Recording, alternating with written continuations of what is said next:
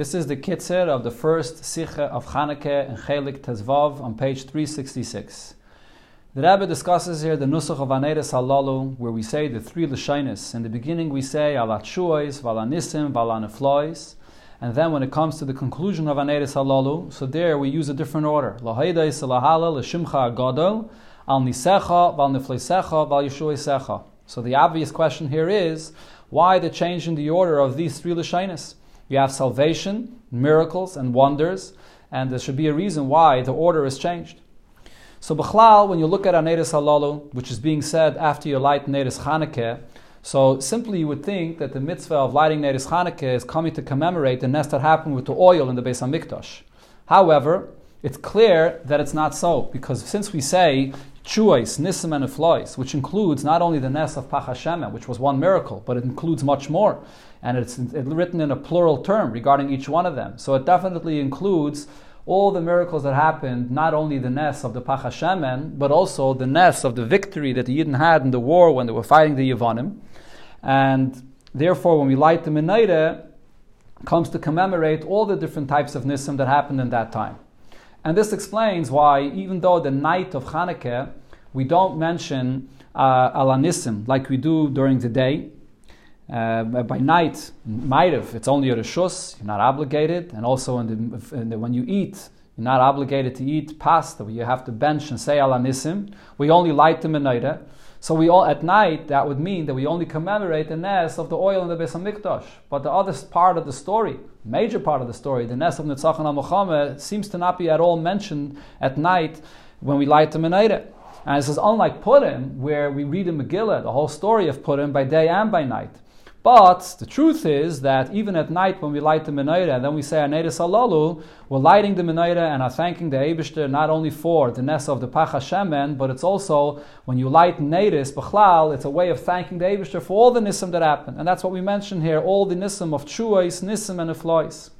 So the point of the explanation of what these three Lashonos are, and its change of order from the beginning of Aneres Halalu and the end of Aneres Halalu is that in the beginning we're mentioning the order of the way it unfolded in the time when the Nes actually happened. Shasisa laviseina bayom mehem. Whereas in the end of the Nusach, we mention the order in the way a person praises the Eibishter today. The first thing is you praise for Tshuos, or that is, again, first you praise for Nisecha, and then you come to praise for Nifloisecha, and even more so for Yeshuosecha.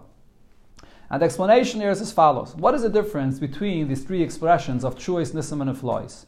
Tshuos is when there's a salvation within the laws of nature. Even when you have a fight between two that each one has similar power, but the fact that one is victorious is a salvation of the help of the Eibishter, because the other one could have been victorious. And Nes is when you have an open miracle that totally breaks the laws of nature, when you have someone that's fighting you that's infinitely stronger than you. Neflois is something which is sort of in between. When you have something that happens which is unusual, unexpected, it's a wonder, but it's not something that's openly breaking the laws of nature. That's the concept of Neflois, and you see the Alter Rebbe uses this expression of Hifli Hashem Lasis Ba'aretz regarding his redemption, which happened through natural means, but yet it was a totally unexpected release, and there were many unusual things that happened. So therefore over here, if you look at the history of what happened then, by the Gzeiris and the story of Nes Chanukah, it happened in the order of first Tshuos, and then Nisim, and then Neflois. In the beginning, when the Yevonim came in Eretz Yisrael, and Matisyahu and his children were living in a place called Median, so then the Yevonim tried to come and bring a Dover Acher on a Mizbeach. So they fought off the Yevonim, but that was something where they were sort of equal. There wasn't a fight where they had a huge army against them, and the fact that the Yidden were able to fight them was on the level of Tshuos, where they definitely had the Eibishter's salvation, but it wasn't an open miracle. Then later, Antiochus sent in a massive army, and they had to fight this army. And here, as we say, Masarti Gibayrim Yad Chaloshim, Rabim B'Yad Ma'atim, the Nitzachon of the Yidden was totally supernatural. And that's the second point we mentioned, the Nisim. And then after the Nitzachon HaMelchama, when Yidden come into the Beis HaMikdash and they discover the jug of oil, even though the Yevonim were metama all of the oil in the Heichal, so this was not an open miracle. And if someone wants to argue and say that this was natural, that they found it, you could, especially because it was hidden underground. So we understand why the Yevonim did not make it tummy. But nevertheless, it was something that was unusual, that there should be oil on the ground and they should be able to find it. So this is the Neflois that happened. And then, following this, so that's the last point that we mentioned, the neflois. And then following this, of course, there was the nes of the fact that it burned for 8 days, and that's already included in the nisim that we mentioned before. But we mentioned nisim earlier because there already were nisim before by the Nitzachon al-Milchama when they fought against the massive army of Antiochus. So that's the explanation of the order that we say in the beginning. In the order, the way it happened then by the Nes of Chanukah. However, now, when we come to thank the Eibishter, L'hoidis L'hal L'Shimcha Gadol today, so what's the first thing a person thanks the Eibishter? It's very easy to notice it comes from the Eibishter. A miracle, an open miracle, that you clearly see it comes from the Eibishter. Then, when a Yid thinks even deeper, he sees that even things that happen, that are unexpected, that are unusual, he notices that it comes from the Eibishter, and you don't mistake it for nature. And then eventually a Yid comes to thank and realize that even those things that seem to be within nature, but nevertheless it's really all above nature, and it's the Eibishter, Lashem Yeshua, the Eibishter is the one that's bringing this, and therefore you thank the Eibishter even for Yeshua Secha. That's the order here. And this Nisecha, and even more so, and the Fleisecha, and even more so to thank the Eibishter for Yeshua Secha. A deeper point here is the Chlal by Yidden. Everything that happens to them, even within nature, is not nature. It's all nisim. In Welt Bechlal, there's a concept of nature, because there's a level of Elokus that's the source for nature, and there's the level of Elokus that's the source for miracles. By Yidden, even things that are within nature come from that level of Elokus that's above nature.